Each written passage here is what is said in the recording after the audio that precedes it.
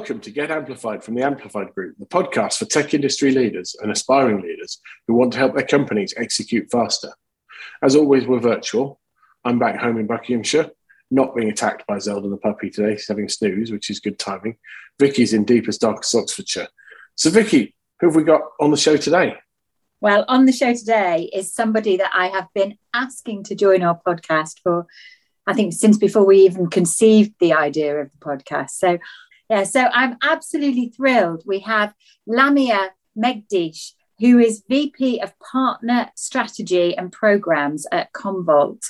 And I had, and I'm going to say, the absolute privilege of, I'm not going to say even working with Lamia, but partnering with Lamia when I worked at VMware. And, you know, even yesterday, I was facilitating a leadership team, an EMEA tech company's leadership team, working with a corporate team on new programs.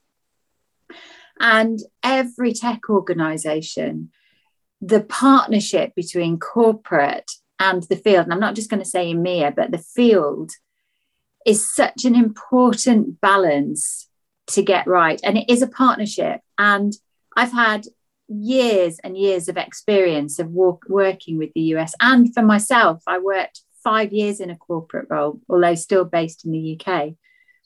And there isn't anybody that I've had the experience of working with that does partnering with the field better than Lamia. So I am thrilled that you are on to give us your perspective and share your wisdom with us. Wow, that might be the most fulsome introduction we've ever had, Vicky. So some serious praise there. And Lamia, I'm sure you'll live up to that. So Lamia, maybe you would be so kind as to give us something of a potted career history, please, if you don't mind. Yeah, sure. Happy to. So in addition to career history, I may start with a little bit of personal history as well, because yeah, great. I'm an EMEA girl through and through. So great stuff. Although, yeah, I actually I'm dialing in from sunny Palo Alto, California, and I've been living in the U.S. for over 18 years. I'm a U.S. citizen, but in addition to that, my background, I'm actually the citizen of two EMEA countries, France and Tunisia, which is primarily where my background is from. But in addition to that, I was born in Germany. I lived in Kuwait, Turkey, Belgium, to name a few. Was very lucky to have kind of a international but deeply rooted EMEA upbringing. So there you have it. Europe, Middle East, and Africa. I got those in me. So then leading into, education and career. So yeah, as I was educated as an engineer in France, software development and applied math was my specialty. So my initial early career years, I kind of followed my line of training, if you will. Worked at BNP Paribas, which is a very European company, very French, as a financial engineer. And then one thing leading to the other, I then moved on to HP. And for those who are familiar with HP at the time, HP was fabulous in giving people infinite possibilities in terms of mobility, both jobs as well as geography. So while I started in finance and engineering and all those things, with HP, moved from not only from France to the US, but also, tried a new job every year and a half. So moved from finance and engineering to marketing, supply chain, sales, all kinds of things. And then came a point in time where I had to settle on what I wanted to be when I grew up. So experimented with this thing called enterprise channel sales and strategy. And actually, before I left HP, my last stint was being in the office of the channel chief, a gentleman by the name of Enrique Lores, who's now the CEO of HP Inc. So definitely great mentor and great way to get introduced to this channel business. And then after that, started a 9.5 years stint at VMware, where I had the privilege of working with Vicky. Got hired at VMware for, I'm sure you guys, obviously Vicky, you are, and Sam. For those familiar with the company, around 2011, VMware was all about server virtualization and a little bit of end user computing, and everything else was called emerging. all the businesses that then became like full-fledged over $1 billion business were called emerging. And so my role was to create the partner go-to-market for what was called emerging, but then super lucky to be sitting in that position because all I had to do at VMware is sit there and collect all these new businesses that kept coming through, either based on organic growth or acquisition, and then start from like nascent go-to-market motions to full-fledged go-to-market motions, and expand that go-to-market role, not just at the global level, but in regions as well. And that's, Vicky, how we got to work together, because while my team and I were scrambling on go-to-market from a global corporate strategy and asset standpoint, your team was building that at the EMEA level and rolling out to your countries. So that's the whole genesis of that. So, and then, had a great ride at VMware, got the opportunity to build several businesses, but then decided to go do something else in a smaller company. And here I am at Commvault, leading partner strategy programs, investments, etc. We're specialized in data backup and recovery in a multi-cloud environment. I thought I would do a little bit of a plug for my employer, and just very privileged to be sitting. You're permitted a quick sales piece. That's fine. Yeah, that's good. I think it's all fair. So we sit in a very unique position where we're a small company, still very agile, innovative, making a difference in the multi-cloud world, but at the same time have a very robust structure when it comes to not only the maturity of the business itself, but also deeply, deeply caring about things like diversity and inclusion, about promoting and growing our workforce, and doing really cool things there that I hope to get the chance to talk about. Fantastic. It's really funny, but just this morning, I threw away my Commvault Softcat co-branded protein shaker that I've been using for the last 5 years. And I've actually got 2 of them, so it wouldn't be used daily, but every other day. And it sprang a leak this morning. So no, obviously don't. There you go. Well, I've got the other one's still going strong. So how funny. So there you go. We were obviously partnering with Commvault way back then, and Softcat continued to do so these days in my absence. Sabina's partnering with the field is your absolute core. What are your principles in working with the field to build strategy? Yeah, a great question. And for context, the way I've been interacting with the field in my various roles has been in, sitting at corporate, if you will, and having global roles along the lines of partnering strategies and programs, and then interacting with the field primarily through the regional setup, where they would be an EMEA region, right, BJ region, or Americas region. And would count on these teams and instances to be the interface into the actual sellers and the country. So in terms of principles, I think it comes down to a few simple but important things. So the first one is really from a mindset standpoint, truly embracing what it means to be customer-centric. And by that, I mean, there is a customer somewhere in the country. There is a seller attending to that customer. And then there is an EMEA team attending to the various sellers in the various countries. What corporate teams might tend to do is be a little bit in the comfort of their corporate walls, doing a lot of thinking and strategizing in a vacuum. But in doing that, they often lose the core purpose, which is we're in the business of selling products to customers that make them happy and deliver value. So as long as you keep that principle in mind, then you think of the EMEA region, for example, as your customer.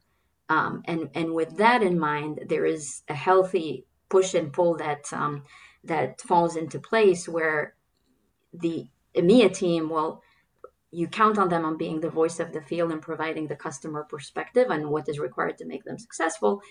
And it works both ways, in the sense that the expectation should be from the corporate team that they bring a point of view to the table, they have access to more resources, etc. And that creates a virtuous circle in that exchange. So as long as we keep the customer front and center in everything that we're doing, and we check egos at the door, the mindset should lend itself to a good outcome. The other piece I will bring up is Vicky earlier mentioned the piece about I had the opportunity to attend multiple partner advisory council at VMware in EMEA and other regions where I would have a presentation piece, but truly use this as an opportunity to listen to the voice of the partner. And I think, we all talk about active listening, but what does it mean? It really means like putting yourself in the shoes of that person and embracing their experience in their day-to-day job, which I would recommend to any person sitting at corporate to do either through partner advisory councils or other forums. And I would argue in the Zoom day, it's easier to do because you can be sitting wherever you are and just be a fly on the wall on so many meetings. So would recommend definitely that. So that would be another principle, is the active listening.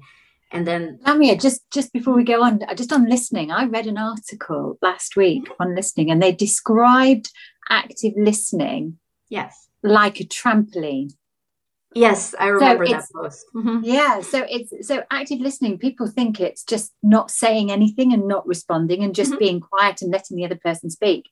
But actually, the thought of this trampoline and the back and forth, and actually that really describes how we work together, doesn't it? Because we if you don't put anything into it, you don't get anything out of it. No, I thought that was a really, really good analogy. I really liked it. Does that make sense to you? Makes absolute sense, because especially like many years ago in early careers for some of us, we were trained to reformulate. We were trained to say, hey, you're going to listen, like you're going to stop talking, listen to the person, and then you're going to say something along the lines of what I heard you say is, right? Which is very important as well. But I think the more powerful dialogue is one where you indeed internalize what the person said, but you build on top of it. And I think that's what the trampoline analogy is conducive to. Yeah. Great. Yeah, that's such a simple point you just made there, but so eloquent, as usual. Oh, thank you. Brilliant. So one of our running themes that we've covered, not every time, but it seems to pop up every few episodes, is talking about the difference between the US and EMEA, talking about the difference between different countries within EMEA. What do you see as the differences? That's a great question. And so here's the challenge sitting from my global seat, is that is finding the right balance in being aware of differences in markets and cultures and players at the same time. And at the same time, like always going back and forth between not generalizing too much, but not over rotating to deep diving into too many differences, etc. So in terms of differences, my point of view is that there aren't as many as we think that are driven by geography. Where differences come into play, from my perspective, it's really driven by specific market dynamics and players, its market maturity, its market size, especially in the universe of high tech. It becomes the predominant dimensions, as opposed to anything that is geography driven or culture driven or any of that.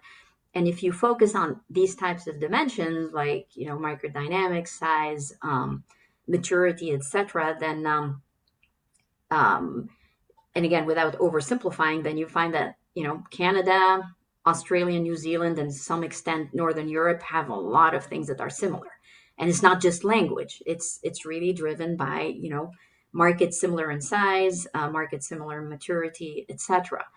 And so while it's true that American companies tend to oversimplify based on the US being one big country, although despite having multiple markets in there, there are more commonalities that are driven by market size and shape, etc., than there are differences in my experience.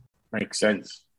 And in a few years of doing this, you must have learned a few things. Any potential pitfalls, anything that you would do differently or you would avoid or change? So in terms of things done differently or would change, etc. So I spoke earlier about, and Vicky spoke about the trampoline analogy, right? Where there is like a give and take, push and pull between global and regions, etc. In an ideal world, a lot of high-tech companies are going to talk about an 80-20 type of model where corporate empowers and standardizes for the regions to execute on an 80% basis that they can take and run with, and gives them 20% flexibility.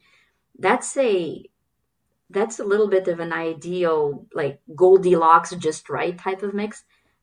It's not easy to achieve at all, because the natural tendency of teams working together is going to be on both sides of the spectrum, either oversimplifying, not wanting to worry about the detail, and therefore coming up with something that is one size fits all and doesn't work all that well, or the opposite side of the spectrum, as he or she who screams the loudest gets what they want, and that if you got 3 or 4 countries screaming louder, that ends up being a lot of exceptions. So that's one of the pitfalls, I think, and the way to work around it is, that's what I keep reminding myself and my teams, is do your homework. Like if you're in corporate, understand the various market dynamics, understand the various market sizes, the players, all that good stuff, so that when you bring a point of view to the table, and when you're truly negotiating with your regional counterparts, you engage in a data-informed type of dialogue, which is going to help you achieve that right balance. Not oversimplify, but not listen to the opinion that is the strongest either. So that's a fact-based discussion then, isn't it? It's based on evidence. That's what you're talking about. So I'm curious about this, because actually I was having a call this morning with someone that's just starting out in an employee experience role. They're leading it from a global perspective. And she was talking about trying to understand the balance with how much you can do.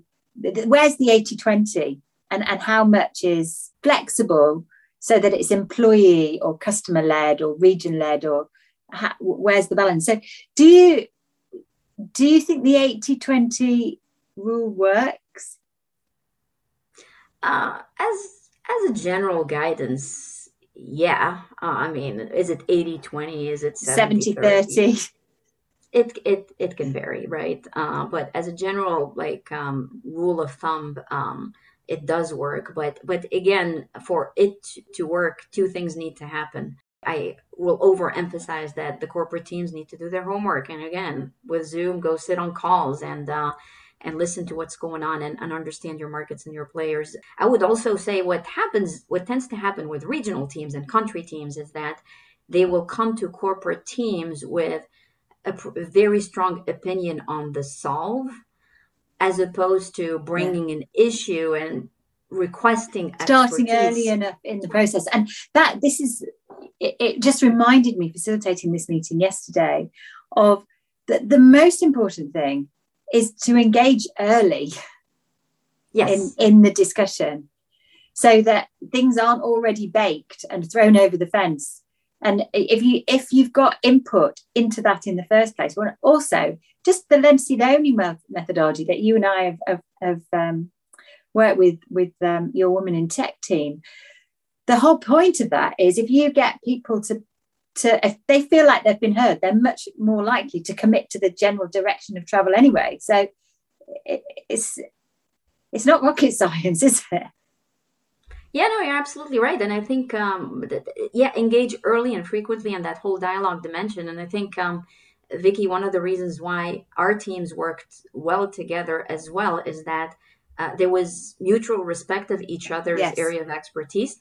Yes. In the sense that, and empowerment on both ends, in the sense that EMEA teams trusted and empowered for being the voice of the field and voicing what's happening in terms of what's going to drive partner success, but also trusted the global team in terms of the how, or in terms of bringing a solve that is scalable,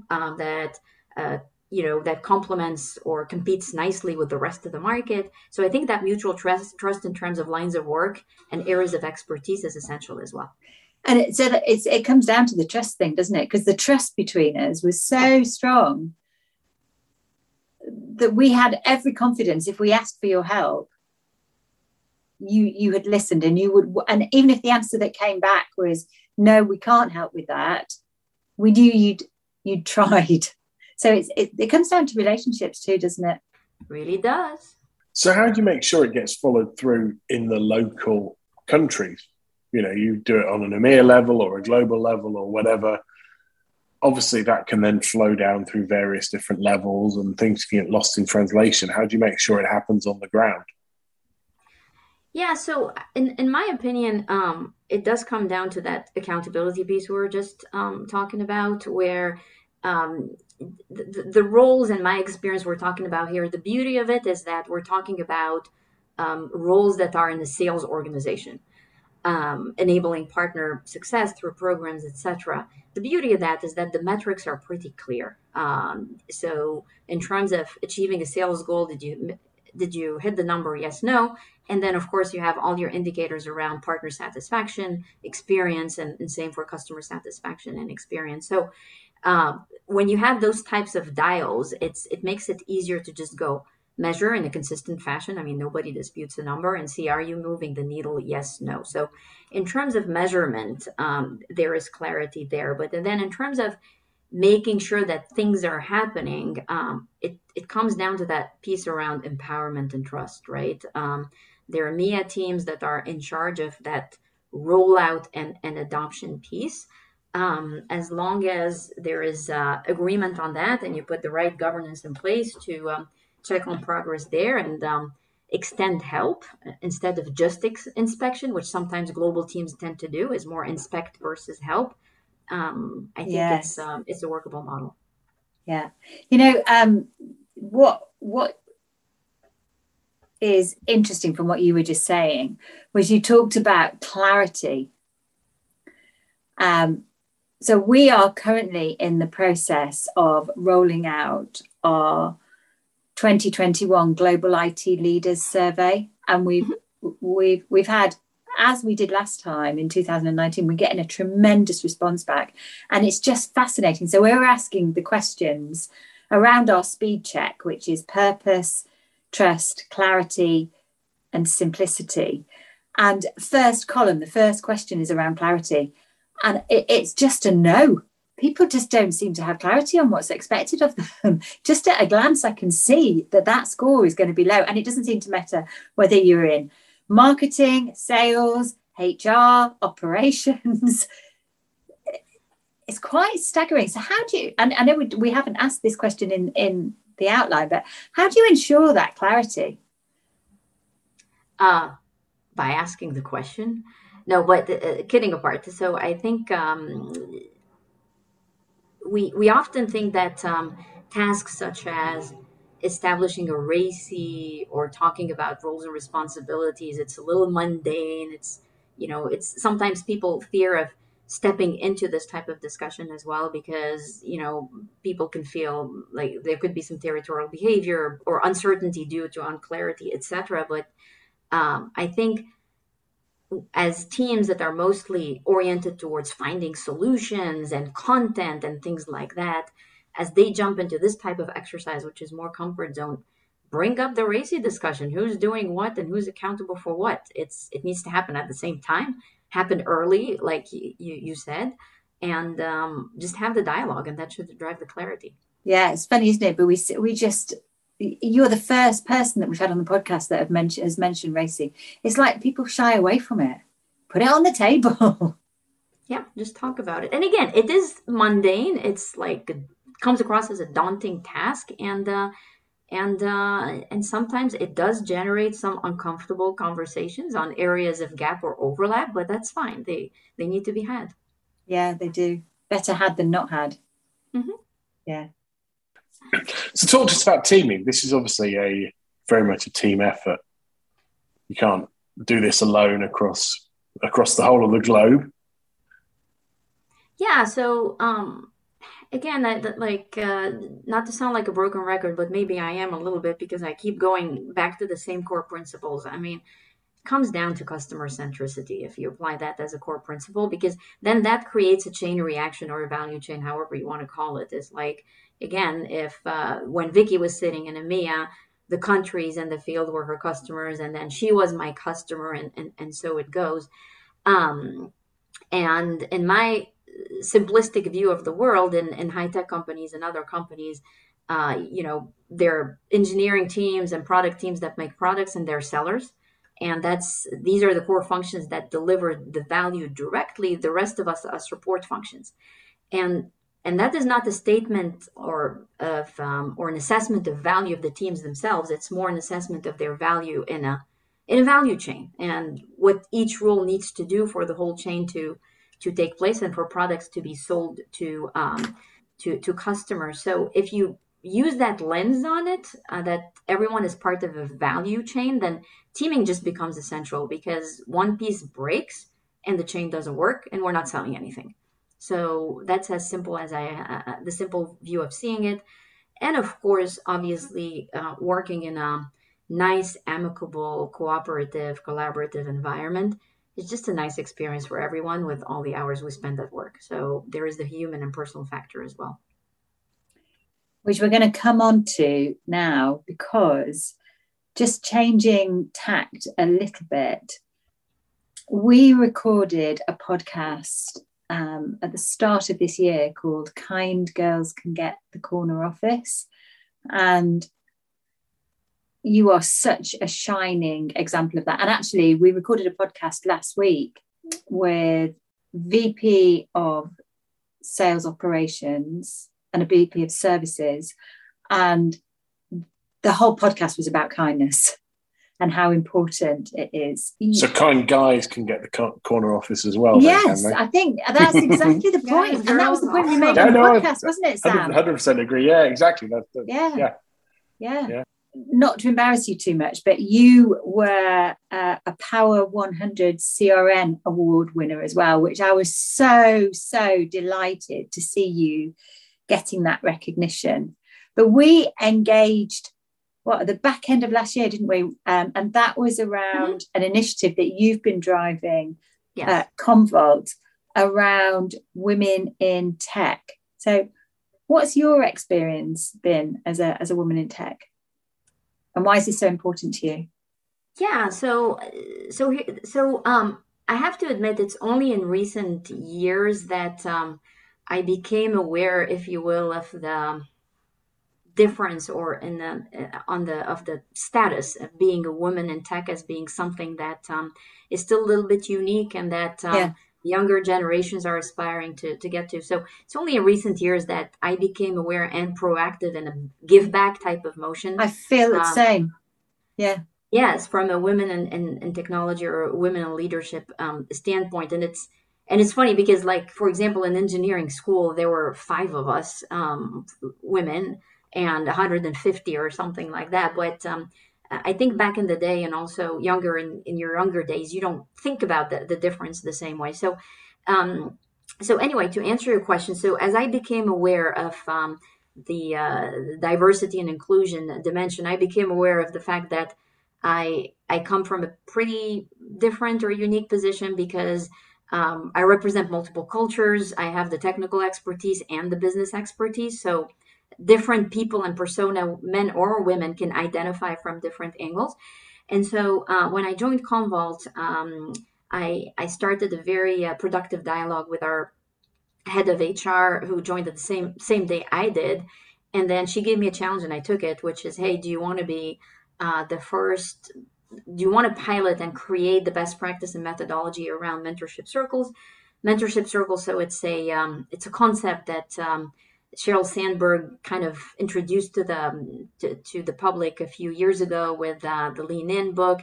And it's the whole idea is, instead of having one-on-one mentoring, to expand that to a circle, so that it benefits the group from the interactions and different perspectives and light you can shine on it. So what I did was, very powerful. So the added challenge I received was not just to create the first mentoring circle for the company, but also do it in EMEA for a group of folks in EMEA, doing it from where I sit in Palo Alto.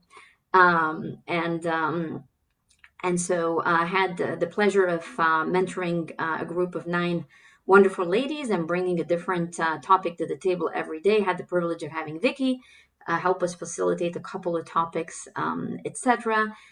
Very motivated ladies and different steps in their careers. The interesting thing in this experience is that the whole interaction started with a lens of we are all different because I represented executive leadership in the US. They lived in different countries in EMEA. There was a little bit of the preconceived notions that we're not facing the same challenges or addressing the same issues. But as we started to go through all topics around leadership, personalities, etc., we found so many common threads, and the trampoline started to function, like one idea building on another. I learned a lot, and I think everyone learned as well. Fantastic. That's brilliant stuff. So what advice would you give the next generation of women in tech? And, you know, let's include the guys. They don't need so much of a leg up, do they? But, you know, as the dad of a 14-year-old girl, it would be nice to see better representation. Yeah. So I would say, hey, I mean, don't shy away from science and math. I mean, if that's something that is appealing to you, go for it. I'm going to date myself, and that's totally fine. But when I was 10 or something, it was the first generation of, the personal computers, the Commodore 64, whatever the name was. And I think in my neighborhood, all the guys had that, and I was the only girl, and I would compete with them and go program the little, basic algorithms and all that stuff. Sounds like you'd maybe more than compete with them. You might defeat them. It did happen on occasion. It really did. And I realize now that it required some courage, but at the same time, I was just following my natural inclination. So girls, if your natural inclination is science and math and computer science or whatever, don't shy away. There are lots of boys out there, but if that's where your passion resides, go for it. It takes a teeny bit of courage, but just go for it. That's definitely one thing. And then the other thing I want to, based on my experience, that I would like to provide as advice to the young generations, there is no predetermined path. There is no choice there that is definitive. And I'm also here, there is also a cultural difference I want to call out between North America, like US, Canada type of cultures versus Europe, although things have been evolving, where in Europe, let's say from a studies or training standpoint, if you're set on a path, you choose super early and it feels like it's your path for life. Whereas I think there is a lot of value in experimenting, failing fast, changing path, etc., which is the privilege. I had that privilege with a company like HP back in the day. So definitely, try out different things and find your calling, because when two things come together, which are your aptitude and your appetite, that's a winning formula. You have the skills, but it's also something that you really love doing. And then appetites, which you can also equate to passion, is not necessarily just linked to your hobbies and things that you do outside of work. There's a definition of passion that I really like, or appetite, which is what are the things that you enjoy doing at work and you find yourself going back to? That's going to define to a large extent your passion. And if you bring the two together, your aptitude and your appetite, it's a winning formula. But again, that formula can change over the course of your career, and that's totally fine. I think I'm an example of that, from starting out as a school teacher, changing careers, going into tech, and being so passionate about tech, and then actually realizing in my latter years at VMware that my passion wasn't the tech, it was the people. There you go. Be like Vicky. That's my ultimate advice. No. But you listen to yourself. I mean, you followed you were true to yourself, Vicky, and I think that's very important. Yeah, and actually, I loved what you said at the beginning about there was a term that you used when you were talking about following science and maths. If that's your calling, passion, if that's your calling, and if it is your calling, then follow it. But also, don't think you have to do it if it's not. It's like if I look at my daughter now, she's not interested in science like I was interested in science. Not at all. Totally fine. Yeah. So we go, oh no, why aren't there all these girls in tech? It might be, but they're just not interested in the tech. So you can't artificially bump the numbers up. It's funny you said that, because as you know, I ended up doing a very tech role. But I didn't do science at A level in university. I did classics, Latin, Greek, and stuff like that, which is still fantastic brain training. It's just slightly different brain training, I guess. And my route into proper tech was fairly circuitous via sales and sales management in the first instance, into services and thence into tech. But equally, if you do find it interesting, don't get yourself stranded just because you haven't followed a traditional kind of career path, would be my recommendation. Yeah, it's interesting that you've almost done the opposite to Lamia. So Lamia started more technical and moved more commercial, and you started more commercial and went more technical. I got geekier and geekier as I went along, as I found I enjoyed it more and more, and my beard got longer. And my glasses got bigger. And no, it was really interesting. It was a completely different angle, because I went at it from the point of view of our customers would buy more technology from us if we understood what that technology meant and could help them deploy it to the benefit of their business. So I went at it from a sort of a services and solutions design angle, and almost from the business into the tech rather than from the tech into the business. What we've just done a full circle back to Lamia's point right at the beginning about being customer centric. Yeah. I think that was it. I think that stood me in good stead. No, it was. Yeah, well, not scripted. I think it stood me in good stead because it meant that I was ultimately interested in what the tech did for the business rather than the tech in and of itself, which is where the market was moving towards. So very interesting. Yeah. So Lamia, as we draw to a close, you best give us your key takeaways. We let people normally have 3, but you can truncate that if we're short on time. It may boil down to maybe one key takeaway, or one keyword, which is listen. And what do I mean by that? So we're all in a universe, and that's even more true for younger generations, where it's consume, don't pause much, consume information in small bits and just go.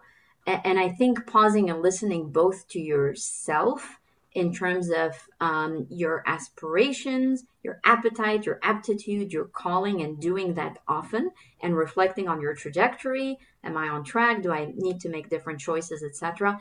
That is extremely important. So pause to listen to yourself and make adjustments along the way, as opposed to letting life or your career happen to you. Many of us are blessed to be in a position of choice. So grab that choice, but you got to pause and listen. And then back to the main topic, the topic of collaborating in a global, regional, country setting. I will boil it down to what Vicky talked about, which is active listening does equate to that trampoline type of analogy, where there is one idea builds on top of each other. And again, if you're in a global seat, do your homework. You're not just regurgitating what you heard from your regions. At the same time, you're not bringing a point of view that is only driven by external research and all the wonderful things that the Forrester and IDC might tell you. Very valuable, but bring the two together. Listen to both, and enrich that dialogue that is based on listening. Fantastic, thank you, Vicky. You must take us quickly through team experience before we wrap up. I would love to, thank you. So, Lamia, I know you've listened to a couple of our podcasts. We like to ask our guests what great team experience means to them, because we spend so much time of our lives in work, as we've kind of alluded to as we've talked through this. And there's so much now in the tech industry about customer experience and employee experience. To me, my employee experience actually comes down to what my team experience really is, and who I'm working with and who I'm interacting with. And I know that the team experience I had with you just filled me with joy, quite honestly. So what does great team experience mean to you? So it's kind of similar to you, Vicky. I think there need to be at least 2 ingredients in it. First of all, the results needs to be there. So it's very energizing for a team to rally around common goals, and for those goals to actually materialize and set the stage for further success, etc. So this is where I go back to, hey, we're in the business of running businesses, and therefore getting to the goal is is very important, but doing that in a very collaborative, nice type of environment where people enjoy working with each other, that's the winning formula. And sometimes, we enjoy working with people and we have good conversations, very energizing from a human standpoint, but you don't have the satisfaction totally from it because you're not achieving the business results as you should. Feeling fulfilled, and the opposite as well. could be true. Exactly. And sometimes you do get to, and you and I have mutual experiences there that we're not going to bring up here. Sometimes you do achieve phenomenal business results, but at what cost, right? In terms of human interactions and some hostility, etc. So that's what teaming means to me. I mean, if we're able to meet the financial and corporate objectives and be good shareholders, etc., that's great. If we do it with good people who build on each other's ideas and respect each other, that's awesome. Thank you. Well, maybe someday soon, we might end up doing a face-to-face podcast. Yeah, that'd be cool, wouldn't That'd it? be nice. Yeah, well, fantastic. Lamia has promised to come over. Fantastic. I will, actually, because our Commvault EMEA team is based in the UK, so my first EMEA trip is going to be there. So cool. Well, maybe we can do Lamia Part 2. Yeah, there we go. I'll sign up. Fantastic. On that dubious pun, perhaps we should bring this to a close. So it just remains for me to say thank you, Lamia, for joining us today. That was magnificent. Really enjoyed it. So it just remains for me to say thanks for listening to Get Amplified from the Amplified Group. As always, your comments and your subscriptions are gratefully received.